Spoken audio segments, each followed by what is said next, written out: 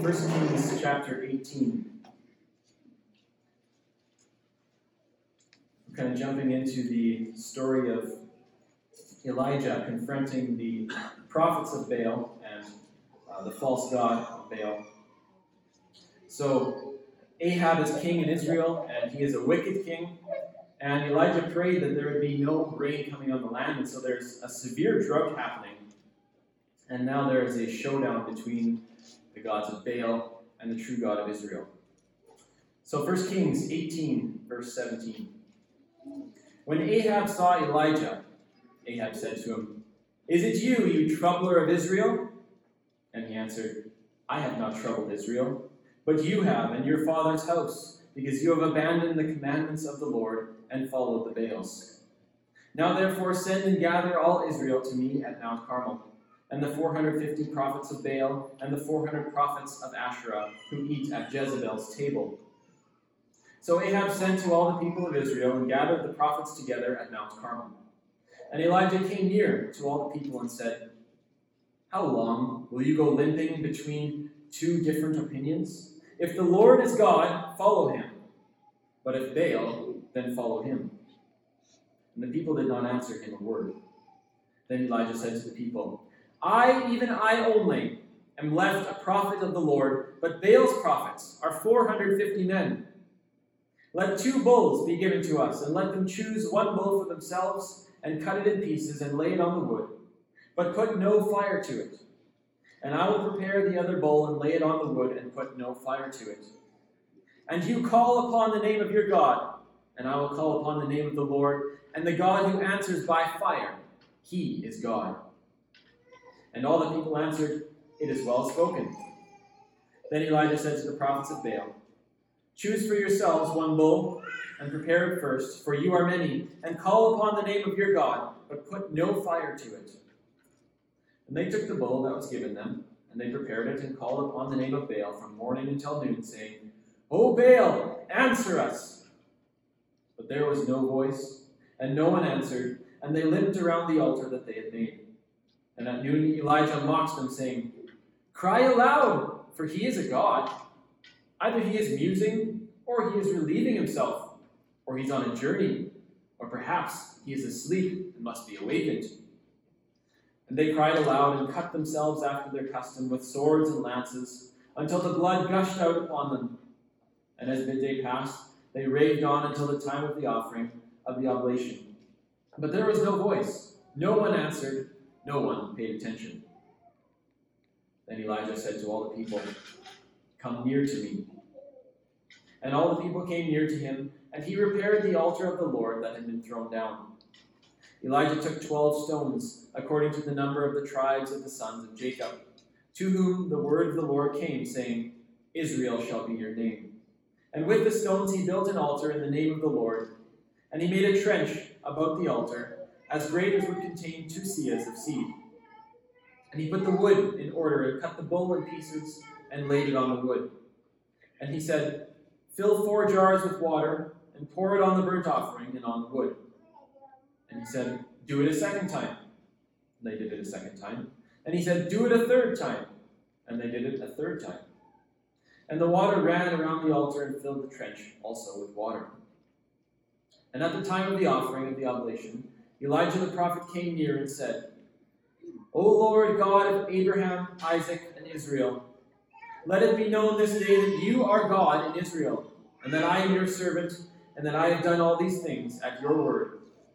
Answer me, O Lord, answer me, that this people may know that you, O Lord, are God, and that you have turned their hearts back." Then the fire of the Lord fell and consumed the burnt offering and the wood and the stones and the dust, and licked up the water that was in the trench. And when all the people saw it, they fell on their faces and said, "The Lord, he is God! The Lord, he is God!" And Elijah said to them, "Seize the prophets of Baal, let not one of them escape." And they seized them, and Elijah brought them down to the brook Kishon, and slaughtered them there. Behold the word of the Lord. Please be seated.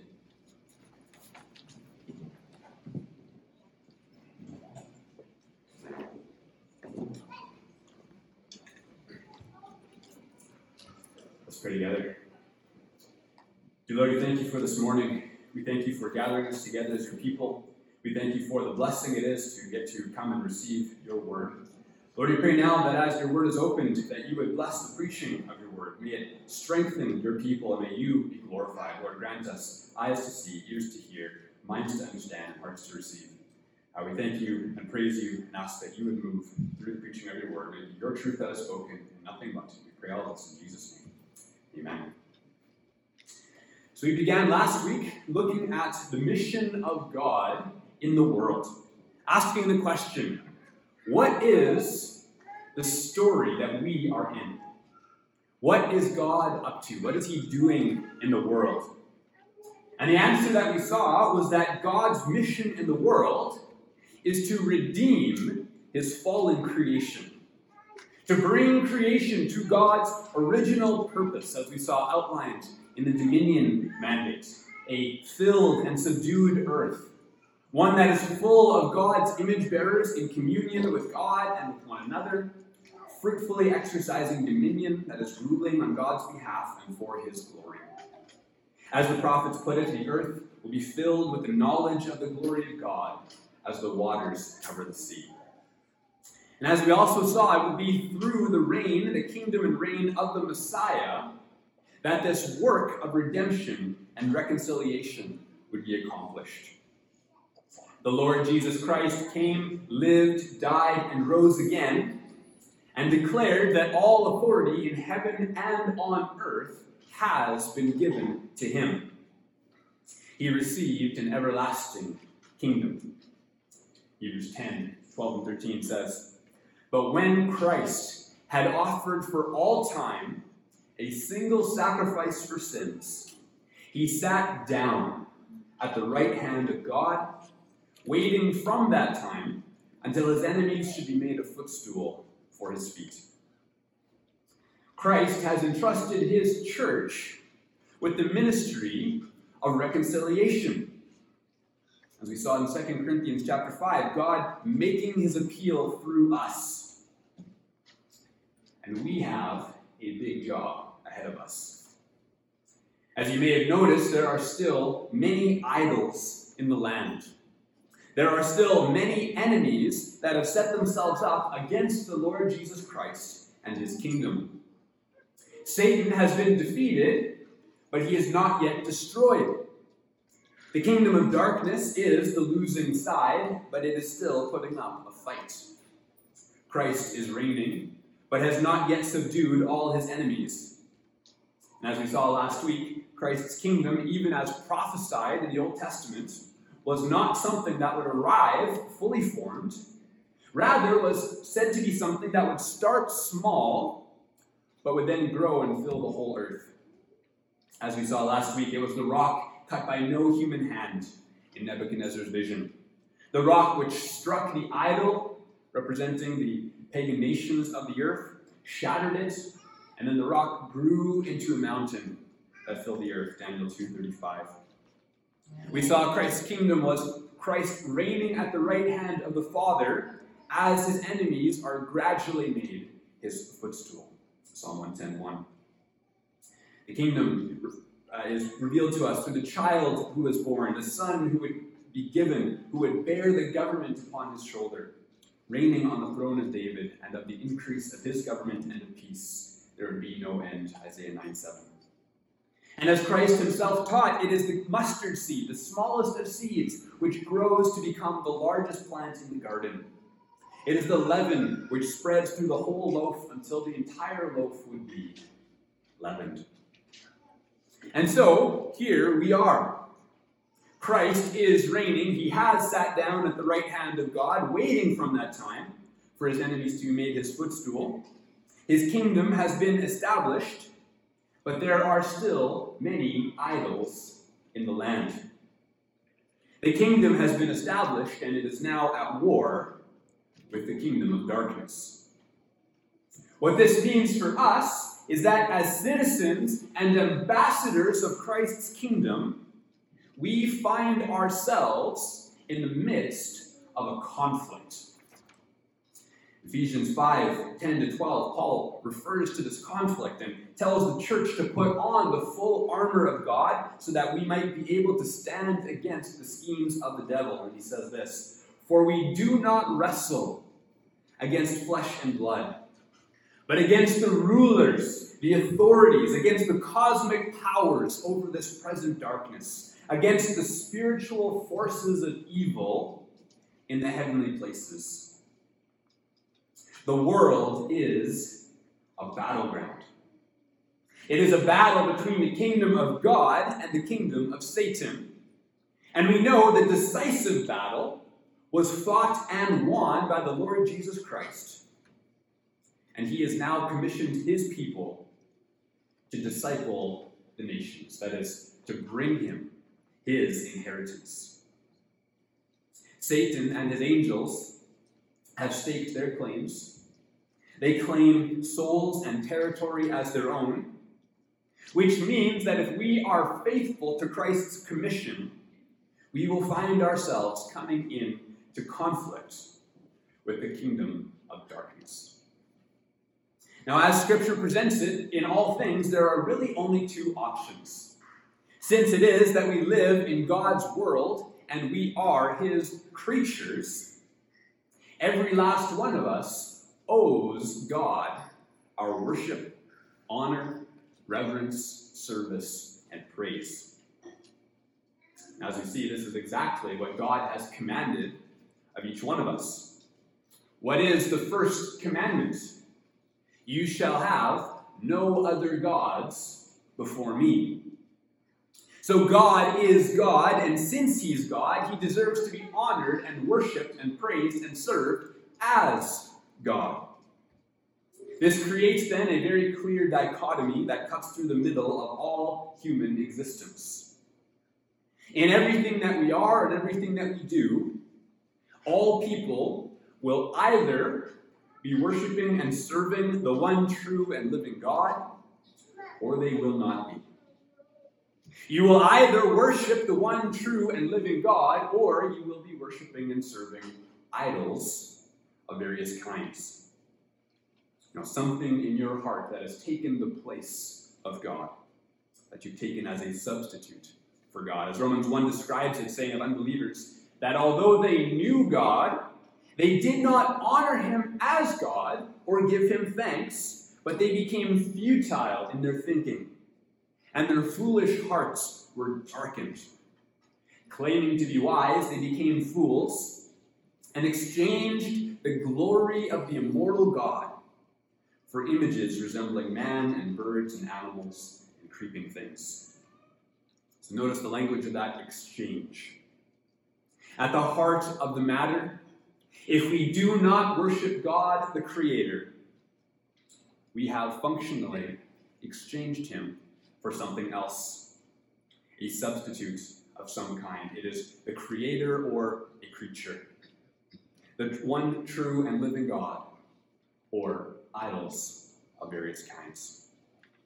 And so whether we're talking about false religions with real physical idols, or if we're speaking of ideologies that would oppose Christ and his kingdom, or even supposedly non-religious but sinful lifestyles, which are celebrated in various cultures, we have many things that function as idols. The commitments that people have toward these things are preventing them from turning to Christ. These things represent the schemes of Satan and his angels. Just consider what Paul said about the idolatry of his own day in 1 Corinthians 10, 19-20. In speaking about food sacrificed to idols, Paul writes this, "What do I imply then? That food offered to idols is anything? Or that an idol is anything? No, I imply that what pagans sacrifice, they offer to demons and not to God." We see from Scripture there are not any legitimate, true rival gods. There are no other legitimate religions. God is not simply one option among many. And Paul even says that pagans that are sacrificing to their pagan gods, to their idols, were really sacrificing to demons. That is what was behind these idols. So, with this understanding, what then ought to be the Christian response? Right, as we look around us, we see a world full of idolatry. We see many demonic strongholds in our world. These are idols that will need to go. These are enemies of Christ that need to be subdued under his feet. And so how is a Christian to respond? What is to be our attitude toward the idols of these demon gods? Turn with me to Judges chapter 6.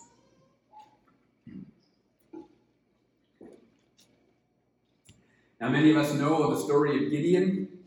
He is best known for the episode with the fleece and the victory that God gave him, led him to, as he fought 10,000 Midianites with only 300 Israelites. But back before that great story, Gideon already had a nickname for some things that he had done. Judges 6:25. Now Israel in these days was full of idolatry, and Gideon's own father had an idol on his property, and God called Gideon to smash it. Let's read together, Judges 6:25.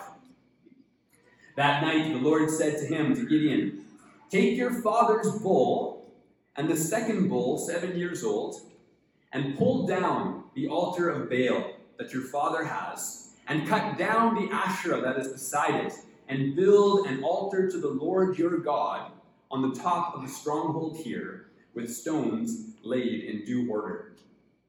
Then take the second bull and offer it as a burnt offering with the wood of the Asherah that you cut down." So Gideon took 10 men of his servants and did as the Lord had told him. But because he was afraid of his family and the men of the town to do it by day, he did it by night.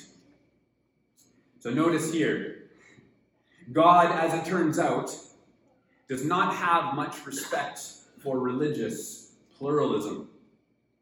Gideon's own father had an altar and a shrine for worship of pagan gods, and Yahweh tells Gideon, back up the tractor, take your father's bull, tie it to the altar, and pull that whole thing down. Then build an altar to God in its place. Then get chopping. Right? Take your axe, take that Asherah pole, chop it down, and then slaughter your father's second bull, and using the wood from the Asherah pole, present a burnt offering to the Lord.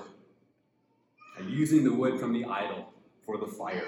Now that is quite the set of instructions, and it reveals a lot of how God views idolatry.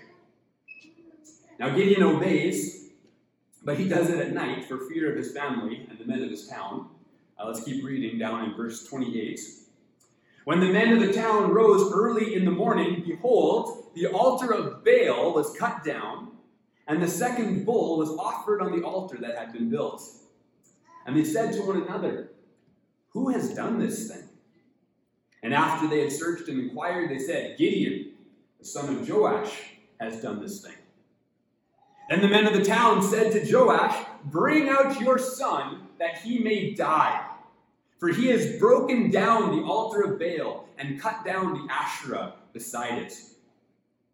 But Joash said to all who stood against him, "Will you contend for Baal? Or will you save him?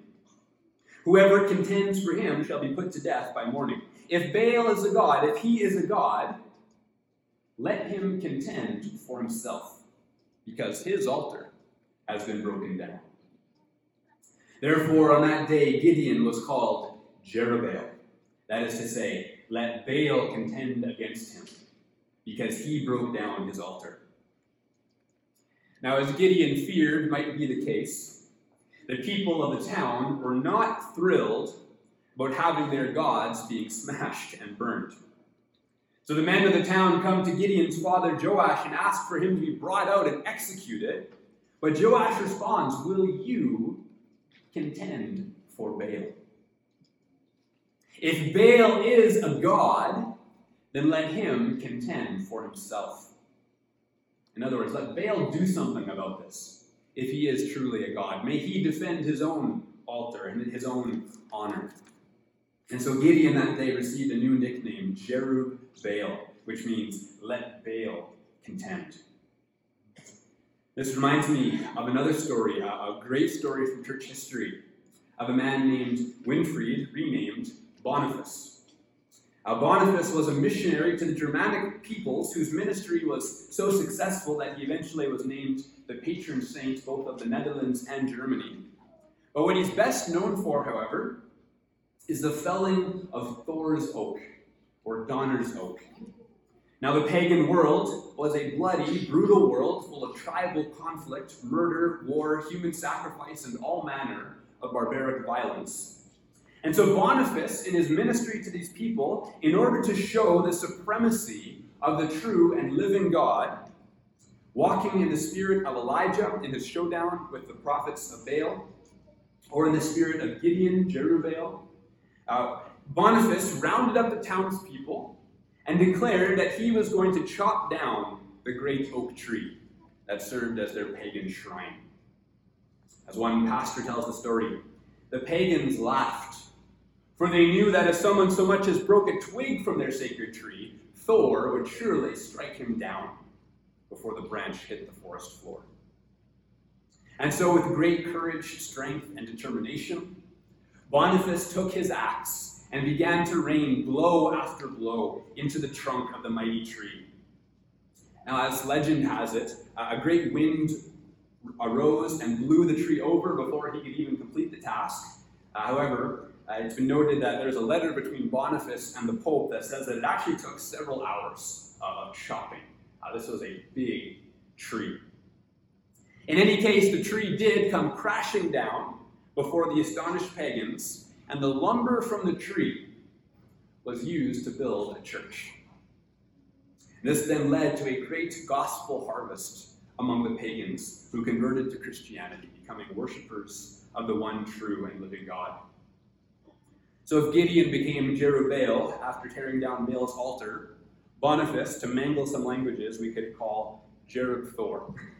let Thor contend with him. Brothers and sisters, we as the church need to have the courage of Boniface. We need the spirit of men like Elijah and Gideon. We must have God's attitude toward the idols in the world. We too must engage the idols of our day.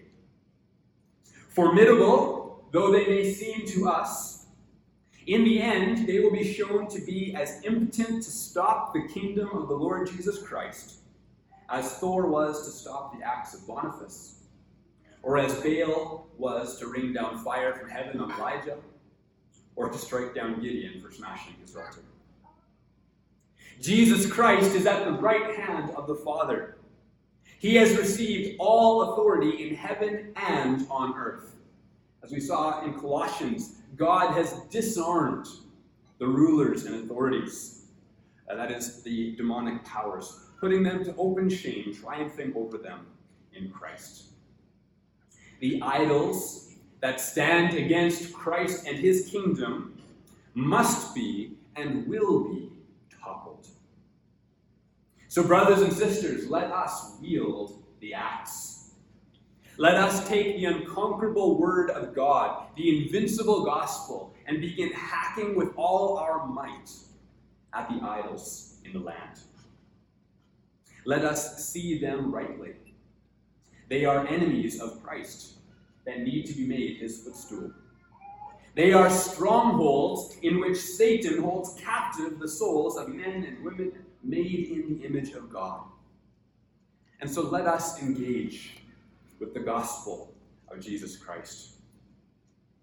Now, it can be tempting at times to want to follow the literal example of Gideon and to back up our truck to physically topple certain physical idols that we see raised up in our communities. And while at certain times I do believe there may be a place for that kind of thing, the normal operating procedure that we have been given is not to use physical force. While there is a particular place for the physical acts of Boniface to chop down idols, we must remember that the battles we are fighting are first and foremost spiritual battles, and we are fighting against spiritual enemies. Turn with me to 2 Corinthians chapter 10, verses 3 and 4.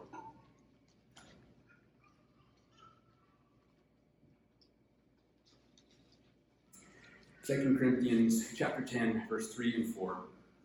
Paul reminds the church here of the nature of the battle that we're fighting and the nature of the weapons that we've been given. He writes this: "We are not waging war according to the flesh. For the weapons of our warfare are not of the flesh, but have divine power to destroy strongholds." Catch that, he says, our weapons are not of the flesh. They are not carnal weapons. They are not physical weapons. But Paul says they are much more powerful. Our weapons, he says, have divine power to destroy strongholds.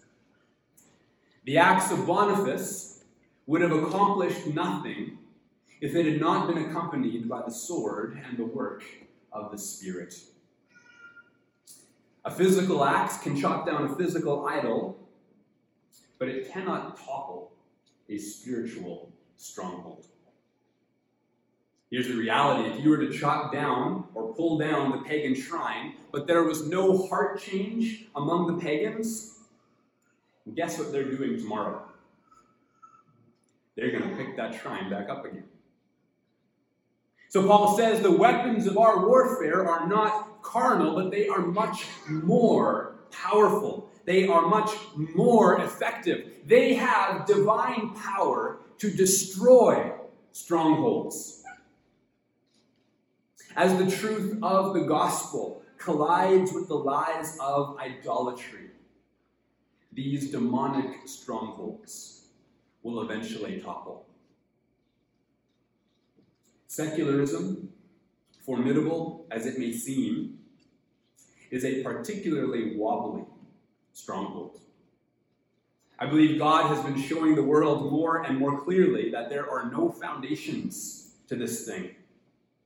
It is not grounded on the truth. And as the Lord Jesus taught, the foolish man who built upon the sand will see his whole house collapse. They have nothing. The emperor of secularism has no clothes. They do not know what men and women are. Their lies are transparent and will not hold up to simple cross-examination. Consider our culture will celebrate the murder of the unborn and call it healthcare. They will mutilate healthy bodies and call that gender affirmation surgery, while in our country criminalizing counseling that would encourage someone to be at peace and the body God gave them as conversion therapy. Just follow that. Encouraging someone to be at peace in their body, that is harmful conversion therapy. But mutilating healthy bodies to try to become the opposite sex is called gender affirmation. If this fortress were a castle, it is made out of fiberglass.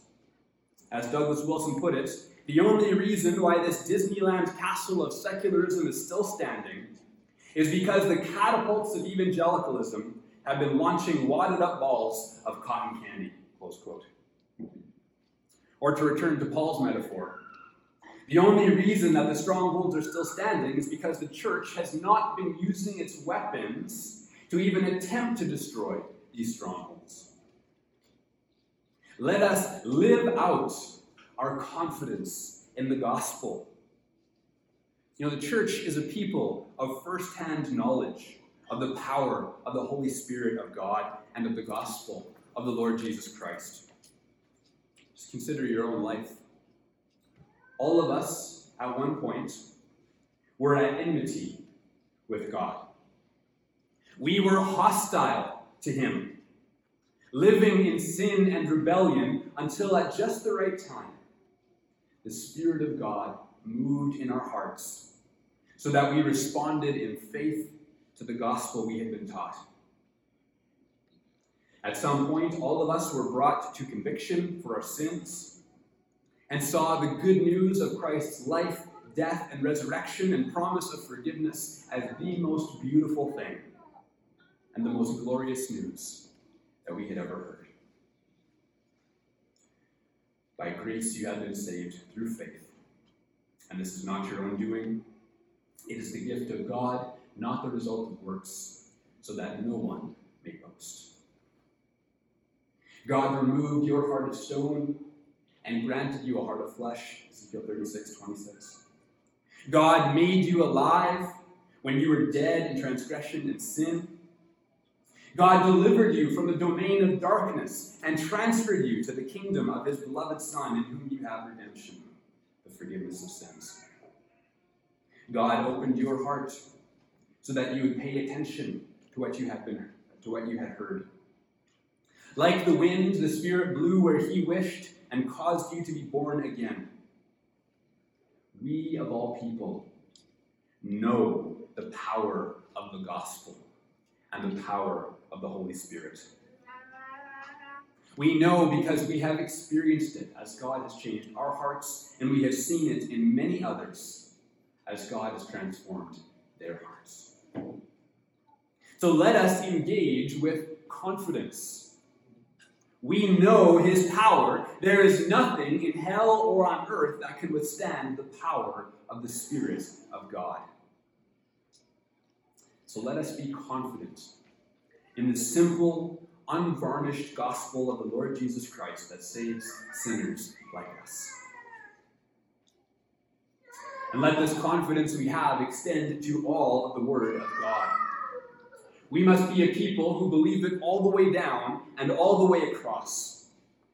When you consider the power of the sword of the Spirit as a weapon that the kingdom of darkness cannot survive, what would you expect will be the enemy's main strategy against it? He will try to convince us not to use it. Bodhi Bacham tells a hypothetical meeting of two knights in battle. He says the first knight draws his sword, and the second knight says, "I do not believe in thine sword." Well, the first knight now has two options. He could enter into a philosophical and scientific discussion about metallurgy, anatomy, and physiology, explaining why it is very important for him to believe in the sword. Or option two, cut him. He will either believe, or very shortly, it will not matter. Close quote. Our enemy will employ a variety of strategies to convince us not to wield the sword against them. I think one of the most successful strategies the enemy has used in this has been to make Christians embarrassed by Scripture.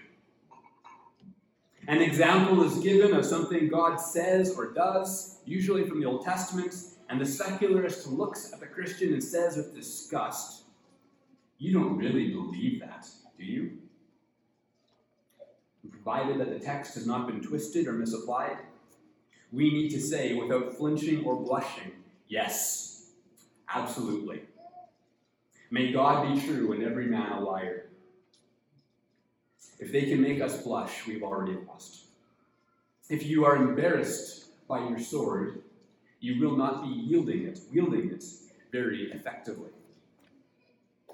And to return to Brother Bodhi's example, if the enemy can convince you to lay aside your sword, the issue really is not that they don't believe in your sword. The issue is that you don't believe in your sword. When we look into the world and see the darkness of sin and what appears to be the formidable strongholds of the enemy, let us remember that he who is in us is greater than he who is in the world. Let us remember that there is no heart that is too hard for the Spirit of God to transform. And let us remember that it is through the gospel that God has said he will move. And let us as well never be discouraged by the times where our efforts seem to have failed. Jesus told the parable of the sower for exactly this purpose. You may remember that story Jesus tells. The sower went out and scattered seed. Some of the seed fell along the path, some fell in the rocky soil, and some fell among the thorns, and some fell on good soil. Jesus explains that the different types of soils were different responses to the gospel. In some people, there is no response at all. In others, there appears to be a response, and yet when troubles come, they fall away. But then in some, the seed takes root, and it yields fruit. We are told to expect all of these various responses. Now, what can happen if we don't heed Jesus' words here is that we try once, receive a negative response, and then conclude that evangelism doesn't work, and never try again. Now, this would be like the sower taking one individual seed, placing it on the path, and when the bird swoops down and eats it, he concludes that sowing seed, must not really work. Or maybe there's something wrong with the seed. Or perhaps he tries a few more times, placing an individual seed into rocky soil or among the thorns. And when those get choked out or scorched by the sun, he becomes discouraged. Jesus taught us this parable so that we would not be discouraged by those kinds of reactions, but rather that we would expect them.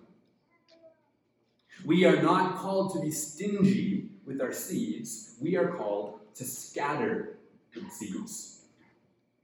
To modify a quote from G.K. Chesterton, it's not that evangelism has been tried and found wanting, but for most of us it has been found difficult and left untried. The idols of our day can and will be toppled. The weapons we've been given, the seed we've been given, the word of God, our worship, joy, community, sacraments, these are potent weapons with divine power to destroy strongholds. So brothers and sisters, let us be willing to engage the darkness. Let us be a people who will hack away at these idols. It is amazing. God has been doing a mighty work in this area. I have heard so many stories like this. People say, I was living a pretty indifferent life, didn't care about God until either someone challenged me, or just out of the blue, God grabbed a hold of me, and his word came alive, and I couldn't get enough, and now I want to get baptized and follow the Lord. I have heard so many variations of that story. And so what Jesus said of his day, I believe, is true of ours as well. Look, I tell you, lift up your eyes and see that the fields are white for harvest. So let us be bold with the gospel. Let us try things we've never tried before. Let us use whatever sphere of influence we've been given and be an ambassador for Christ's kingdom in that place. Let us open our homes and invite people in. Let us show hospitality, bless your neighbors, and let them see what a Christian home is truly like. Let your joy be potent. May it adorn your doctrine. May our happiness be part of our argument. May we be a people of prayer. May we pray as Christ instructed us that the Lord of the harvest would send out laborers into his vineyard.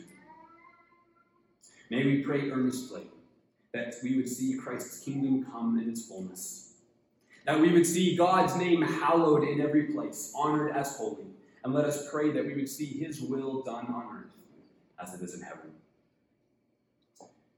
In all of these things, we must begin with ourselves.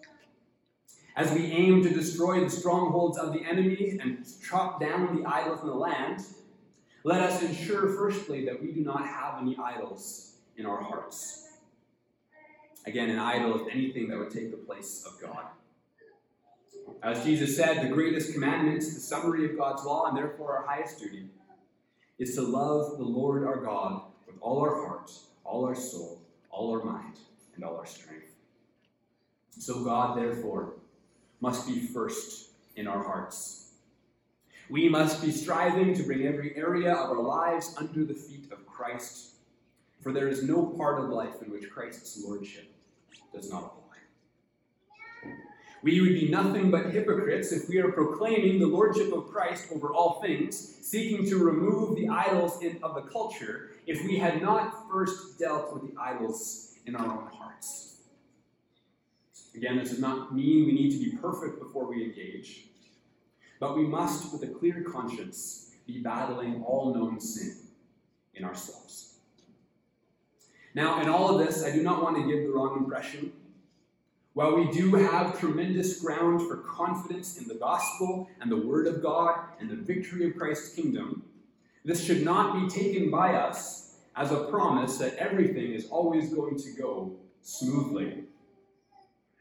Just to consider some of the stories we've looked at. After Elijah's encounter with the prophets of Baal, he was threatened by Jezebel and fled for his life and hid in a cave. Gideon, even after his boldness and his new nickname, Gideon struggled to trust the word of God. And Boniface, the great axe-wielding saint, was later martyred for the gospel. Christ has not promised us that all will be smooth sailing. We are not promised a gentle escalator ride into the fullness of the kingdom. The fact is, wielding the axe against the idols is very likely to anger the pagans who worship them. And so we must be prepared to be hated and to know how to respond when we encounter that. And that will be the topic of our sermon next week. The hope that we have is not a hope for easy or comfortable lives, but rather we understand that we are soldiers living on a battleground.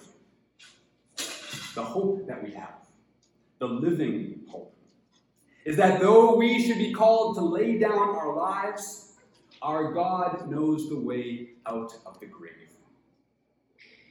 So the blood of the martyrs is the seed of the church. I'll leave you this morning with the words of our Lord. Unless a grain of wheat falls into the earth and dies, it remains alone. But if it dies, it bears much fruit.